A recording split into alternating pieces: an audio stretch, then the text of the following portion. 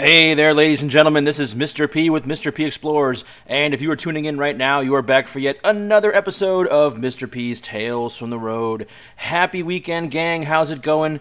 I hate to say it, I blew it again. I'm a little late on this episode this week, but it has been a crazy week. I will tell you that. I had my first 2 days back in school, and I am just getting into the rhythm again of getting up at 5 a.m. in the morning, so things have been a little nuts. I promise you things will level off, but better late than never, that kind of thing. I hope you guys are having a great weekend. It's been beautiful out here in Cleveland. Even the temperatures come down today. It's not quite as hot, so things are great. It's been lovely. I just spent a day yesterday with a friend of mine who came out down from Michigan, and we hit a bunch of stuff in Cleveland. So it was a nice day out, roaming around, just showing him some sights. You couldn't ask for more than that. In fact, we stopped at Westinghouse here in Cleveland yesterday, and as always, weird things went down. When we arrived, it was evening time, and we stopped in. He wanted to take some shots there with his film camera. He shoots film. He doesn't do digital. He shoots film. And we stopped in, and there were two cars there already when we arrived. One of them was from New York, and we discovered they were skateboarders. And over the last year or so, someone's built a skate park inside Westinghouse with all kinds of ramps and stuff. So they were there doing that. We didn't get a chance to talk to them, unfortunately. They were only there for a few more minutes once we got there, and they left. But the other thing, we went into the building for him to shoot his shots, and to our surprise, we went up to the second floor, and as we're shooting out over the second floor complex, we hear this, "Hey!" And if we look towards the noise, there's this homeless dude, like all in camp. He's got his encampment all set up, and I just kind of, I kind of nod him, say, "Hey, what's up?" And all I hear is, and that was when we decided to go back downstairs. So as we're sitting there shooting again, we notice there's flash bulbs going off in the distance. So we know there's another photographer there at Westinghouse, and he comes in with this model who's literally wearing almost nothing. All right, they're doing model shots in the bando. And this guy's German. He's like, "Yeah, is it okay if we come down and do some shots?" I'm like, "Yeah, fine, man. I mean, that's cool. Just be careful. She's wearing next to nothing." Like we couldn't tell. So they were there. It was just a weird evening at Westinghouse. Anyway, it was a great weekend. I hope you guys are having a good one too. I'm glad to be here and getting some stories off for you guys. My new computer is finally up and running. I told you guys a couple episodes ago that I had a new computer ready to go, and it's here. And it's giving me nothing but headaches right now as I figure everything out. I have all new versions of all the software that I use to do my editing and do my, even this. I've had to figure it all out. So it's a work in progress. I'm having problems with Lightroom and some of my Topaz AI programs not giving me the crisp stuff that I usually get, and I don't know how to fix that. So I'm pulling my hair out with that. But hopefully things will shake out over the next week. New computer, new problems, require new solutions. But anyway, today's stories. As you guys know, I've been to some prisons. We've done some stories on prisons, and I kind of want to continue in that vein today. But the stories you're going to get today, we have two stories today that focus on prisons for non-adults. All right, the juvenile detention facilities that are usually in every single county or every city. Where the kids that kind of fall to the wayside tend to go. I got two stories to tell you guys. A story of two Juvies today. And one of them is in Detroit, and one of them is right here in Cleveland. So settle yourselves in, get ready. I'm going to tell you guys a story about two juvenile detention facilities that I've had the luxury of being able to go into and document. Both of them are unique in their own ways, and both of them are just kind of, places that really stick out there in my brain as being some of my favorites. So I'm going to start with Detroit, with a place called the Wayne County Juvenile Detention Facility, which is no longer there. It is gone now. But my beginnings with this place began in 2019. It was a very cold February day, right? It was snowing out, just lightly snowing. It was one of those days that requires multiple layers and gloves, where you're wrapping stuff around your face and, trying to stay warm. Just a little bit of snow, but this frigid wind was coming off the Detroit River, and it was just one of those mornings. So we showed up to this place at first light. All right, it's first light, and we parked at a church that was nearby to this facility. If anybody's from Detroit, you know, I believe it's on Warren Avenue. There's a church there, and we parked behind it, and this would later on become abandoned itself, this church. But the facility was next to an active section of the detention center. There was actually still a part of it that was still active, complete with 2 or 3 stadies parked outside, so we were very nervous about that. But the building itself was connected by Skyway. That Skyway, you know, has been bricked off, so you can't walk between the 2 buildings. Now, this building was huge. We're talking 5 floors up. You know, this concrete bunker of a facility, and you can tell it had been built, you know, in the earlier part of the 20th century. We could not find any history on this place. I've looked and looked and looked, and I've not been able to find anything on the Wayne County Juvenile Detention Center. The only thing I've ever been able to find is demolition information on the prison that they tried to build in Detroit that never got finished, and that they just tore down. So if you're a Detroiter and you have any knowledge of the Wayne County Juvenile Detention, you know, the history of it, I would love to hear from you. Let me know. Drop me a line. I'd love to talk to you about that. But I don't have a lot of history on the place. I know it was built sometime in the 20th century, probably in the earlier half. But anyway, it's this huge building, and you know, we were very much wanting to get there early in the morning to avoid being seen because of the stadies that were next to it. So we walk towards the building. We're slinking along the outside walls of this huge detention center, and our target is this stairwell that heads down into the basement, right, towards this metal door. This busted up metal door. It was probably a maintenance door at one point. The lock had been smashed to pieces, and it was all bent off the frame. So we open the door, and we walk into this cold tomb of a basement. And that's the only way I can describe it. It was a tomb. And we're walking along this dark corridor with our flashlights. You know, there's pipes hanging down in the ceiling. There's a thick layer of dust on everything. You know, and we could see that there were a few sets of footprints in the dust that showed us that someone must have been there before us. We were hoping that they weren't still there. And luckily we didn't see anybody else in the building. But somebody had been there, maybe scrappers. Who knows?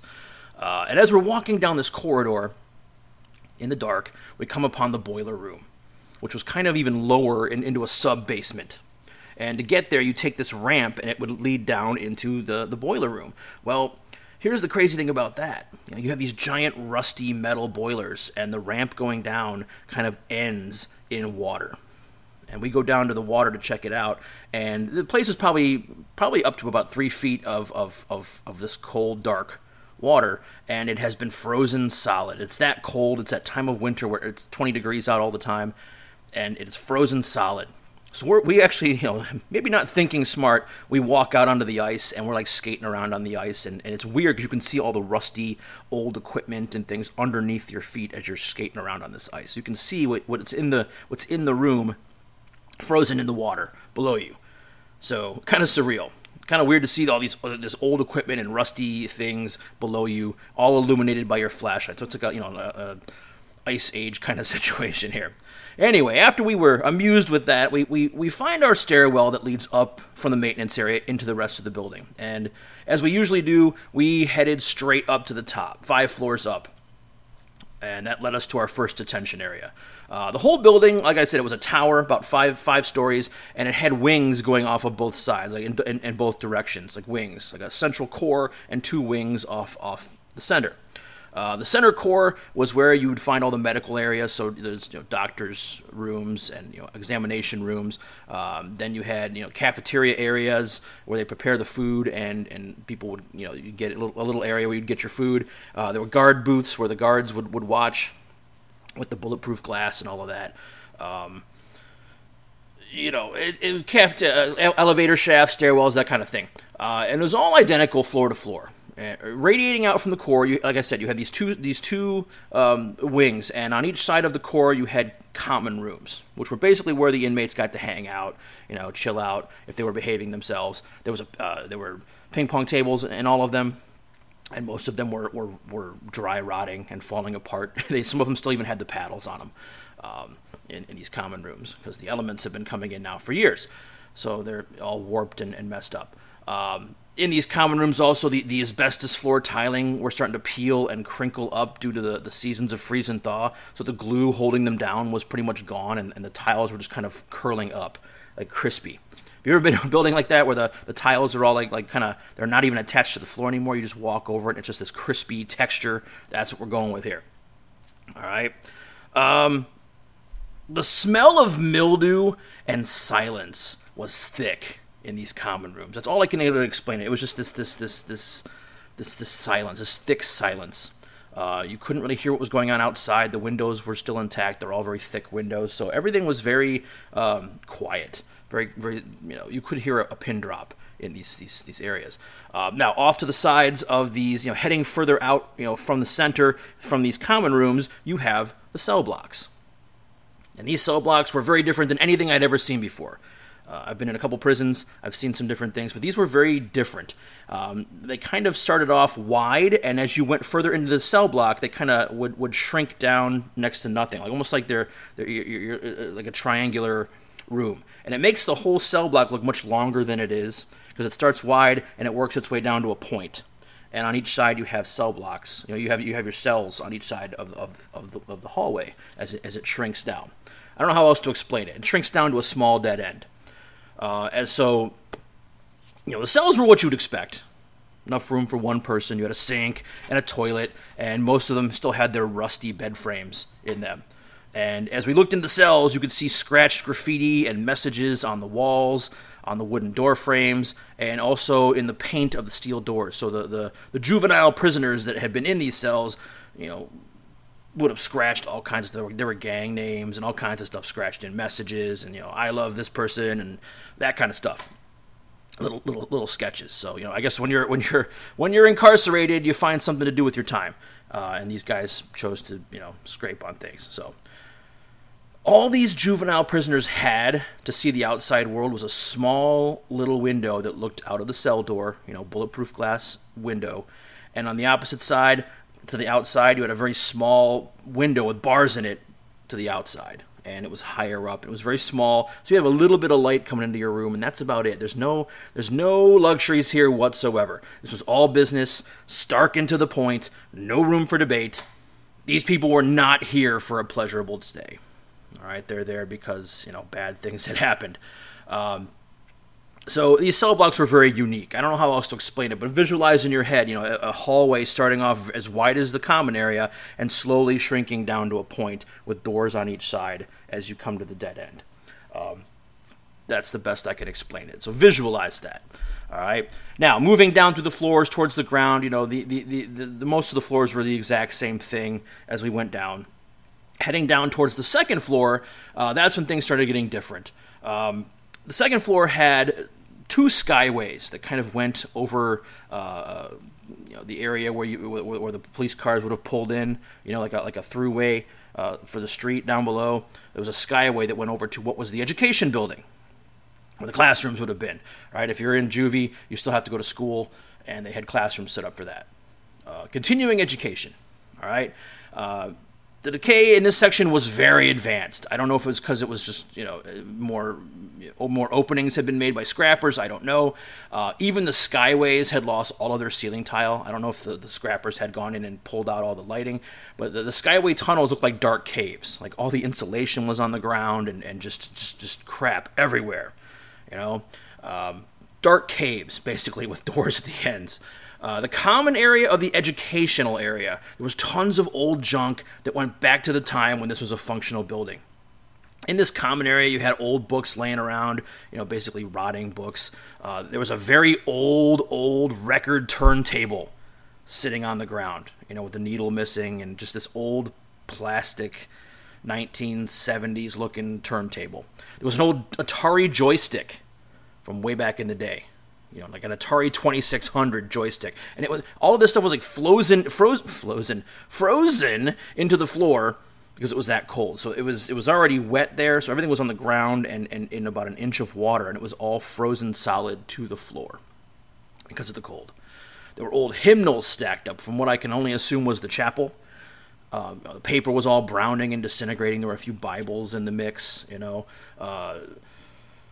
It was just a collection of weird items that would have been used in day-to-day stuff. There were forks and spoons and different things. And it was all mixed together. There was no rhyme or reason to any of this. It was just stuff everywhere.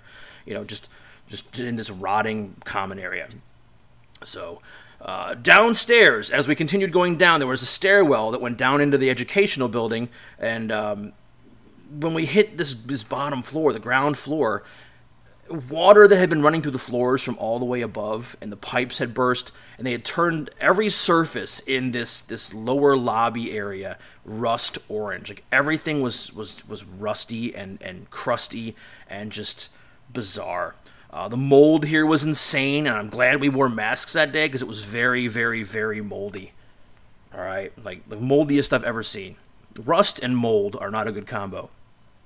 Oddly, standing in the middle of the floor of this lobby area was this old school exercise bike from like the 1950s, like one of the original models of an exercise bike, completely sheathed in rust, just sitting there in the middle of the floor, like it had been glued there, and it probably had been there since the closing. I don't think anybody had ever moved it because it was completely like the rust had completely coated.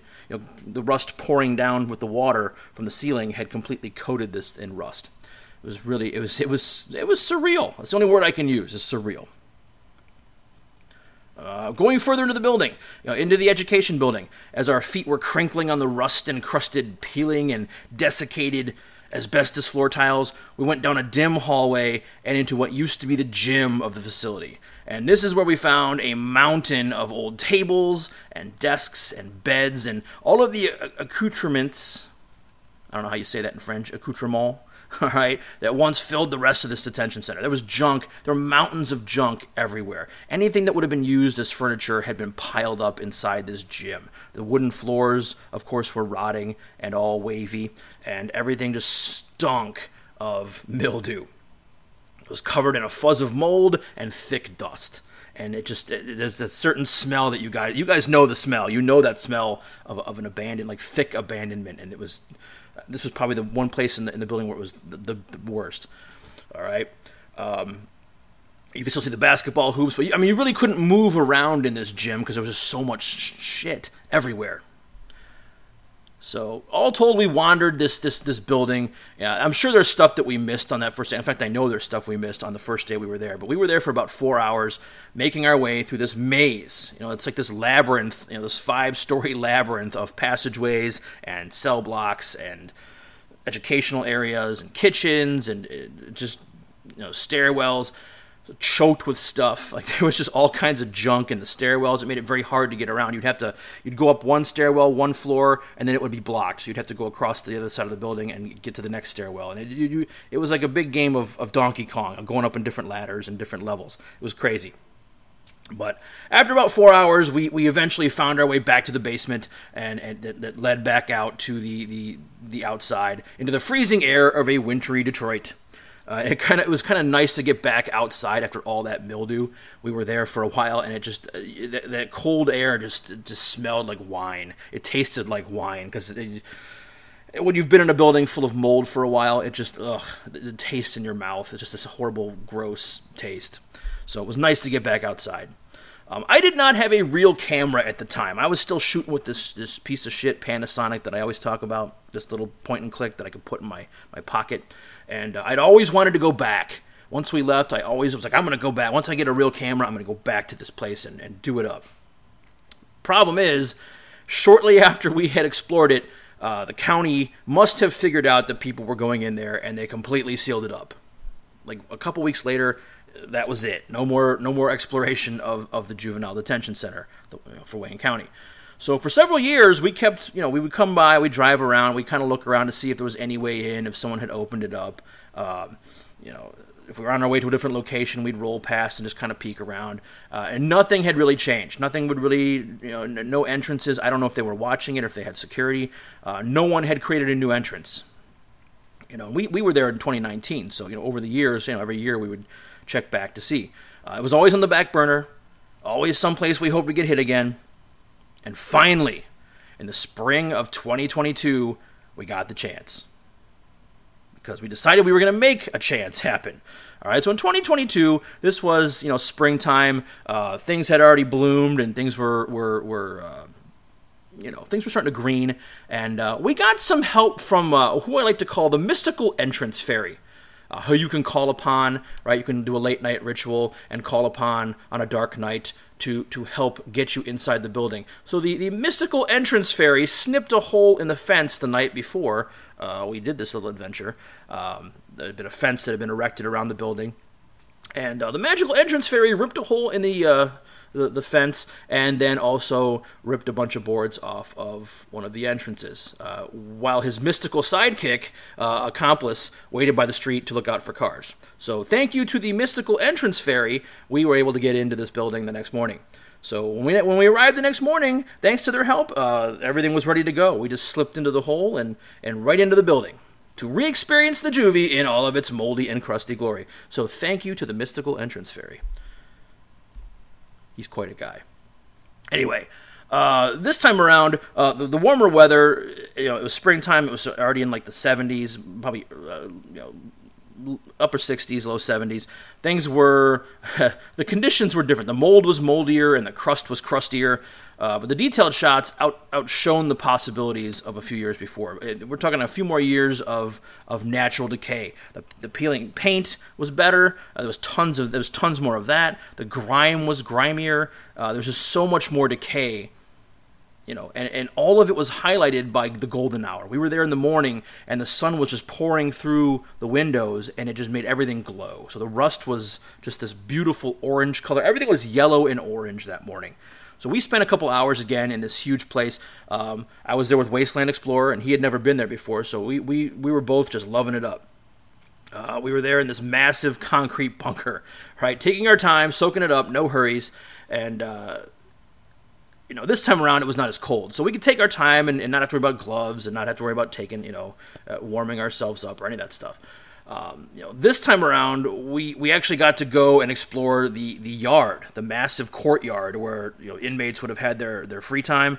Right, it was past that junk gym that I told you about. You'd go outside, and there was this huge concrete area, all surrounded by this massive stone wall that was topped with concertina wire, like sharp-ass concertina wire, so that if anybody tried to climb, they were in for a surprise. They'd get hands ripped apart.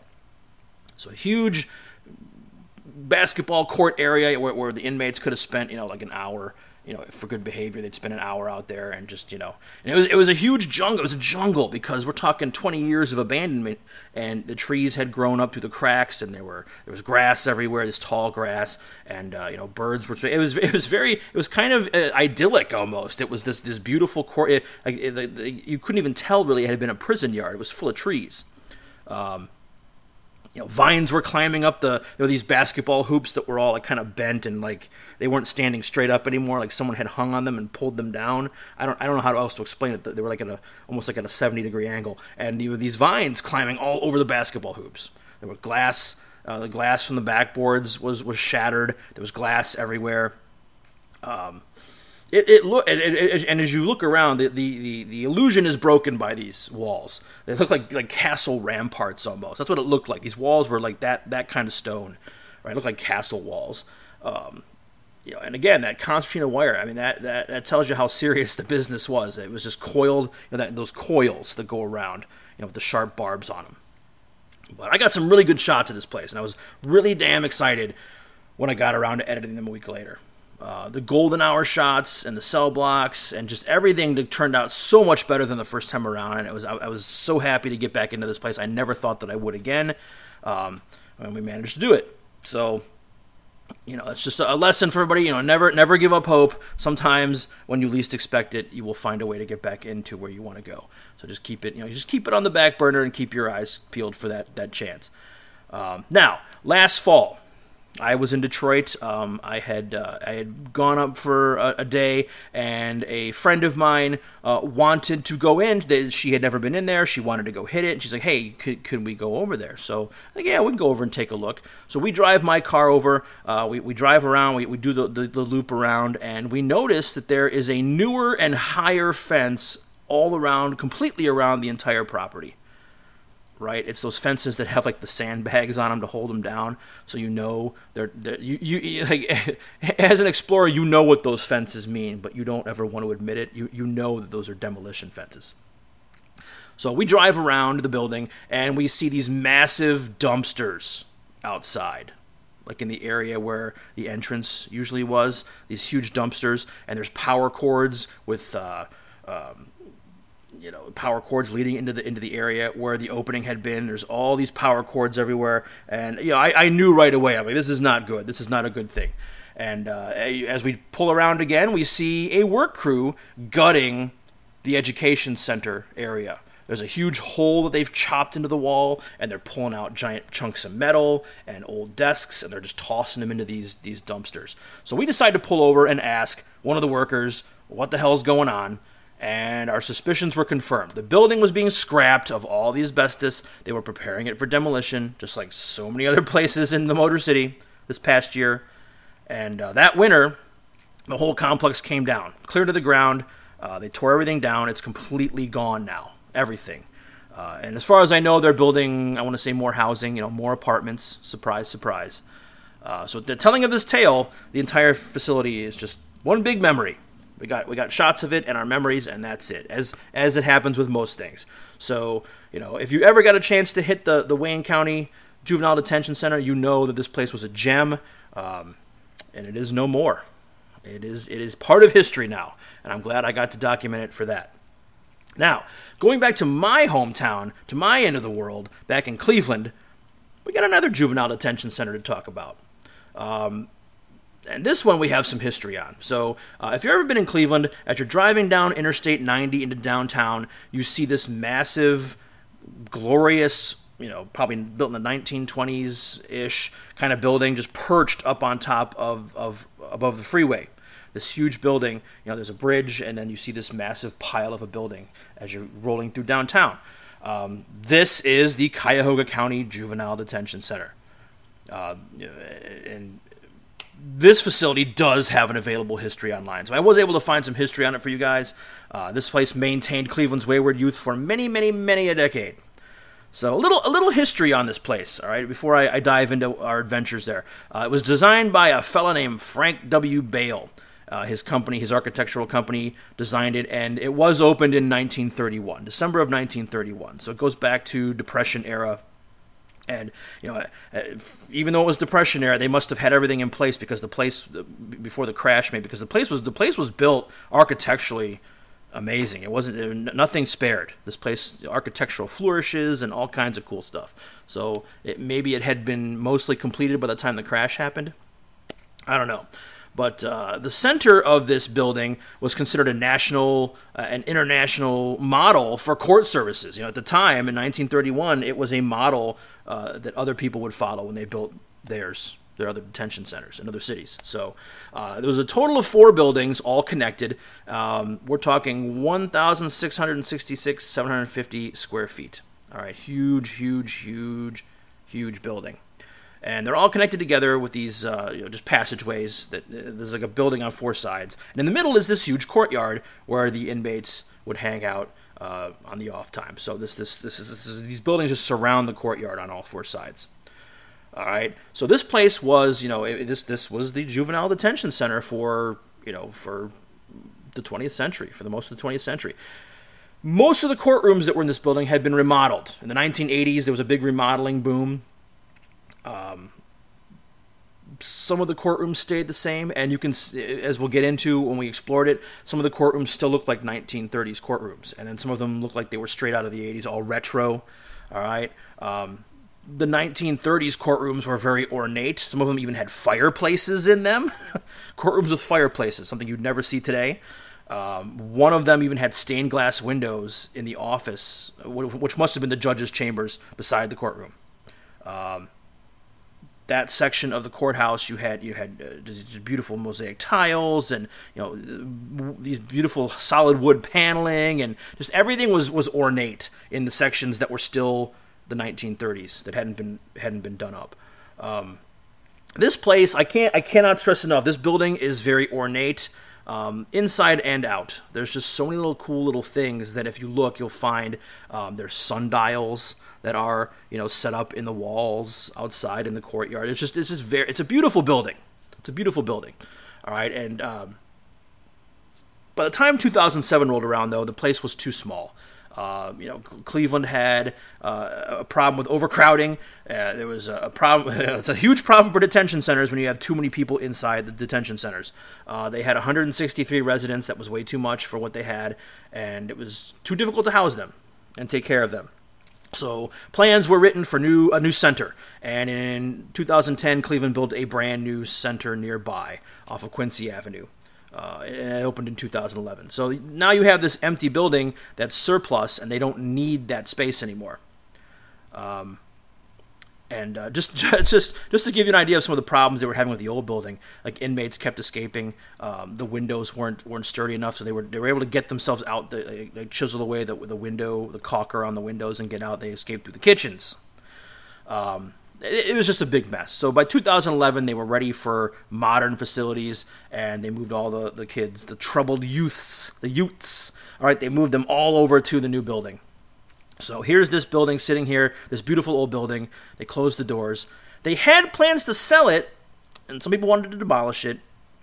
But, Ohio deemed this building to be potentially historic, which, duh, it is. All right, so Cleveland designated it as a landmark, and it's eligible to be on the National Register for Historic Places. And it's still there today. I don't think anything's actually happened with it. Now, in modern day, we've heard some rumors that nobody wants to buy it and that demolition's probably going to happen. I don't know. New opportunities have come along. There are some people who are wanting to rebuild the I-90 trench, what they call the I-90 trench, where I-90 runs right past it down below the building. They want to build almost like a giant tunnel, and on top of the tunnel, on top of the freeway, would be a green space that would connect that part of Cleveland to the Juvies side of Cleveland, and basically redo the whole neighborhood. And so who knows what will happen to it? I don't know. It's up in the air. We'll see. But rumor has it demolition is probably going to happen. We just drove past there yesterday, in fact. We were driving around, and the demo fences that have been up for 2 years now are still up, with no way to get through. Everything seems locked up. Okay, so into the adventure here. All right, we actually showed up to this place. It was 2021 when we hit this place. It was July 4th. Okay, it was a Saturday morning. I'll never forget. It was Saturday morning. It was hot as hell already at 7 a.m. It was infernal. We're talking 90 degrees at 7 a.m. The humidity was stifling. It was just one of those July mornings that's just like, oh my God. Like you want to stay inside and not go outside. You want to stay in the AC and never leave. One of those mornings. So we showed up first thing in the morning. We approached our target. Now, this building sits next to one of Cleveland's less safe projects, like one of the least safe areas in town. Right next door is one of the projects, one of the low-income housing communities, and this place is known for lots and lots of nefarious and bad things happen in this place. So we got there super early when everybody be asleep. It's the 4th of July when everybody's going to be up late that next night partying. Everybody's sleeping in. So to get into this place, there was an old service stairwell into the basement, just like Detroit, this little stairwell that goes into the basement, but it was adjacent to the nearest project apartment parking lot. There was a hole in the fence to get in to the juvie side, but you had to go through the project parking lot, and it was right next to the building, so anybody could have been watching us. We wanted to make sure that nobody was there to see us, so we went super early. Someone had done us a favor of busting open the metal lock, and again, we went right in like we owned the place. We slunk right on into this place, and once inside, this place was a labyrinth, a vast maze of floors and hallways and passageways, courtrooms, cafeterias, stairwells, all of that stuff. We spent, again, probably 4 or 5 hours in this beautiful but decaying, ruined up old building. Right now, I'm going to tell you the temperature in there. If it was 90 outside, it felt like 120 inside. I went through so many Gatorades. I had 2-3 Gatorades in my bag, and we were just sweating our asses off because there's no ventilation. All the windows are shut. You couldn't open unless you're going to break open a window. These windows were, pretty much bulletproof. You couldn't because they're, it's a detention facility.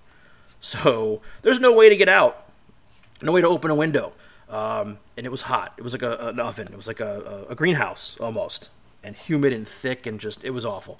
It was worth it to explore, but man, I'll never forget the heat in this place. So we spent a couple hours just plumbing the depths of this amazing building. In the far corner of the structure, on the upper floors, we hit the upper floors first. Facing the highway across the street, that's where the courtrooms were at.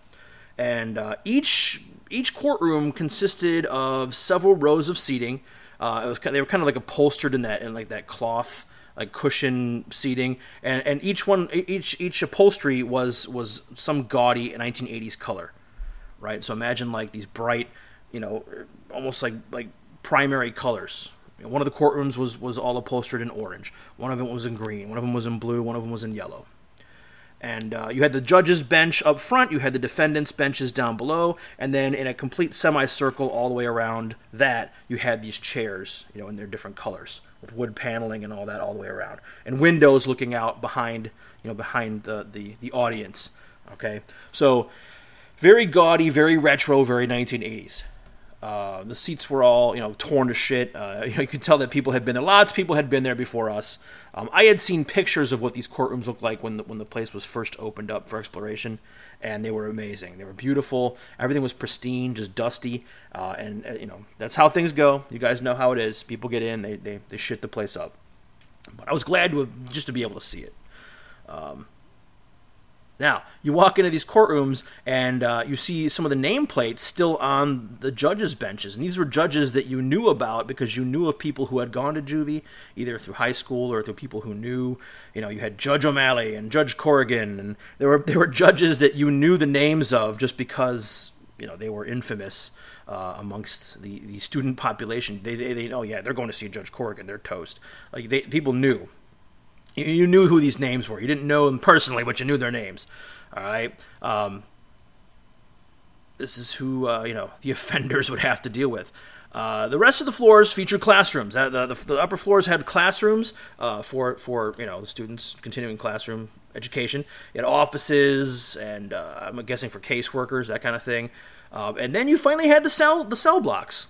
These cell blocks were different than Detroit. These were more just your basic square areas, and there were four different areas on each floor that had these cell blocks in them. So imagine a big blocky common area, just a big square, and then on two sides you had the cell blocks, the cell doors.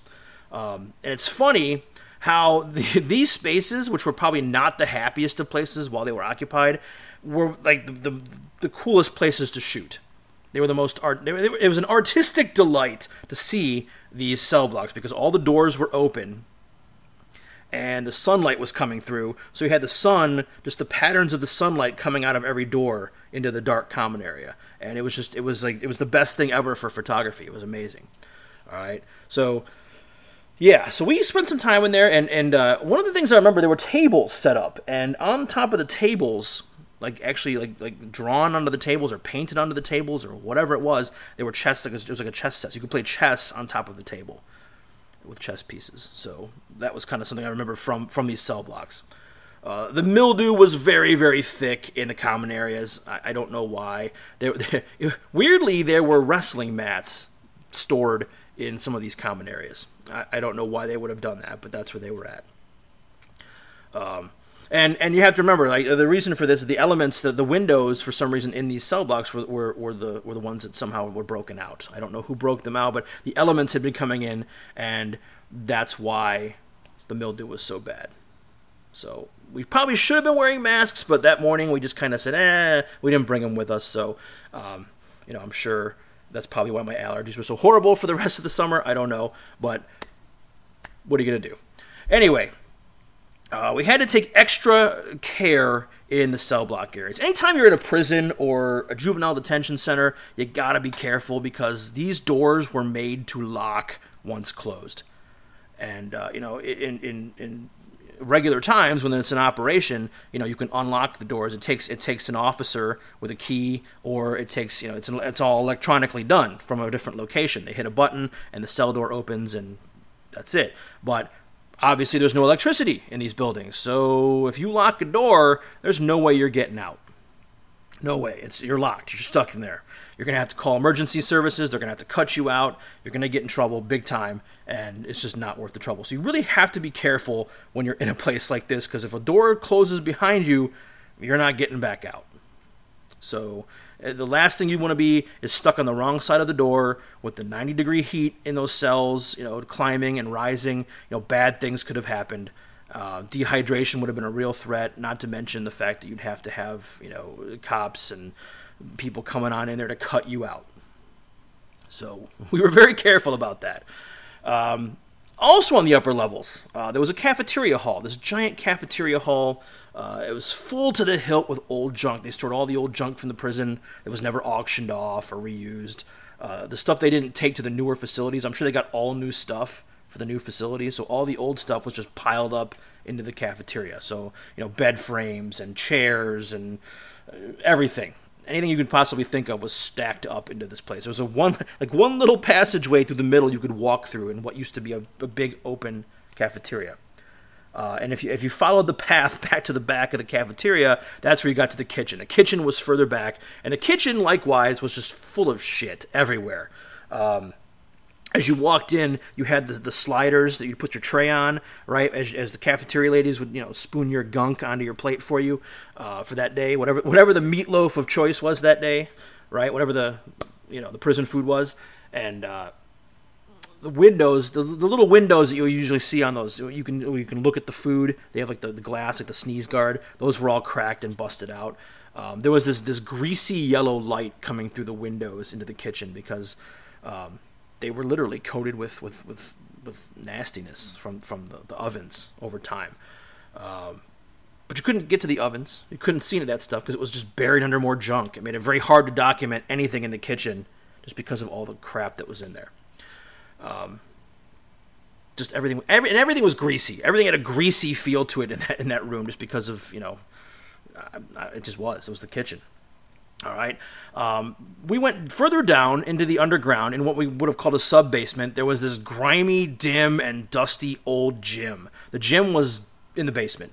That's where I'm assuming inmates during less favorable weather would have gotten exercise. Concrete floors. You could still see the lines for the basketball court, but it was mostly dust and debris and just pieces, parts of all kinds of stuff. We followed the hallways underground, and we finally came to a stairwell that led us up and back into the sunlight. And this got us into the vegetation-choked and sun-drenched courtyard. Okay, this huge courtyard in the middle of the facility. And just like the one in Detroit, it had been overgrown. I mean, trees were growing up through the cracks. And this one hadn't been abandoned as long, so the trees hadn't gotten as big. But it was getting there. Like the cracks, every crack had something growing through it. There were some deflated basketballs. Somebody had tossed a fire extinguisher into one of the basketball nets. It was like this just hanging there. It was just surreal, just weird, Walking Dead kind of situation. Anyway, yeah, I mean, I'm assuming somebody had come there and tossed that in there. I'm sure it wasn't there from when the prison was closed. So this fire extinguisher was hanging from a hoop. Ivy was growing over everything, and it was a very, not to use the same word over and over again, but it was surreal. It was surreal. You had this beautiful blue summer sky, the heat, the haze, and vegetation everywhere, all over everything. And this is where you could see that sundial. Up on top of one of the buildings was this huge sundial with vines crawling all over it. So I don't know why they didn't have a clock, but I guess, that's just, 1930s. They figured, we'll be different. We'll do this. So after soaking up the hot sun for a while in the mildewless air, the courtyard, was just kind of a cool place to hang out for a little bit. We had some Gatorade. We cooled off. As weird as it sounds, it was actually cooler outside than it was in, so we spent some time outside. One of the things I noticed about being in the courtyard was, even though you were surrounded by downtown Cleveland, because of the walls and because of how thick everything was, you couldn't hear anything in the outside world. Like, maybe faintly you could hear the hum of the freeway out there, but it was very quiet. You couldn't hear like you normally would if you were downtown. It was very quiet in this courtyard. So we finally made our way out of the building. We were very content with our adventure. We'd spent most of the morning there, and we were fully expecting. We were like, we're going to come back. We're going to shoot all the places we missed. We're going to come back, and we were very excited to come back because this place had been open for a while now. The door into the stairwell had been open for months, and people had been coming and going, and nobody seemed intent on closing the place down. So that leads me to the last part of this story. Later that night, this is the 4th of July, right? Fireworks were going off all over the neighborhood, as they do. You guys know how that goes, how fireworks, 3 in the morning, there's people shooting fireworks off. I'm sitting at my computer, I'm editing photos, and on instant message, or on Facebook, I receive a message from one of my friends who had explored with us that day. Frantic message, "Oh, dude, you're never going to believe what's going on right now." He sends me an attachment, a link. And it's a link to the local news. It's a live feed. It was that they were covering right that moment. And as I open up the feed, what do I see but the Juvie on fire? All right, one of those 80s courtrooms that we had just explored that morning was ablaze. And the footage on the live feed was that was right up against the building. The firefighters were spraying water right into the window. There's flames coming out. Hundreds of gallons of water getting poured into the courtroom we had just explored that morning. And I could not believe our eyes. I cannot believe I'm seeing this. Holy shit, we were just there. Right? I couldn't imagine how lucky we were. We saw that this morning, and now it's on fire, and it's going to be gone. I mean, it's going to be erased. And as it turns out, it was kids from the projects next door that had gone through into the basement we had that morning. They found their way up into the courtrooms, and they had set off fireworks inside the courtroom. And one thing led to another. Everything was very dry, and something sparked, and instant inferno. So within days, the Juvie was being solidly sealed up, professionally. Not just boarded, but welded shut. They were doing this professionally. They wanted nobody in there, and it has been that way ever since that day. And believe me, we have tried to get back in there. Now, occasionally I hear word that someone's climbed up a wall or gotten in through some crazy means, but for most people, especially people like me who are bigger, all right, it's been an unattainable return. You may be able to worm your way in through different passageways and that kind of thing, but only if you're scrawny.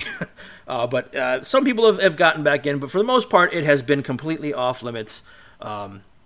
And like I said, word has hit the streets that the place is going to be erased soon. They're going to tear it down. They couldn't sell it. The location of the place is just such that even though it has historical value, it's sitting on the edge of a very rough neighborhood, and it's just nobody wants to buy it and renovate it. It would make an amazing building. If you could do something with it, it's still a nice building, but nobody wants to buy it. So city probably figures it's worth more as an empty lot for new construction than it would be to try to sell it. So for now, it sits there on the edge of the city. You see it every time you drive past, and you wonder, what's going to happen. And it just sits there, just waiting for its final fate. And it's the saddest thing, because again, it's an amazing looking building. It'd make a really cool place to call home if you could renovate it. But I don't know. We'll see. Anyway, so those are the stories of two Juvies. All right, one in Detroit, one in Cleveland. One gone and one probably going to be gone soon. We shall see. Yeah, so that's all I got for today, guys. I hope your weekend's been awesome. I hope your week ahead is going to shine. I don't know hopefully we don't get rain like we got last week. If you're in one of those places that got crazy rain last week, I hope you avoided the worst of things. I know I had a lot of people friends that got flooded basements, and there were people that had power out for 5 days. So hopefully you're not in that situation. It's supposed to be nicer. So enjoy your week ahead. I will talk to you guys in the next one. Have a great week. Keep on exploring. Keep the photos coming, and I will talk to you then. This is Mr. P signing out.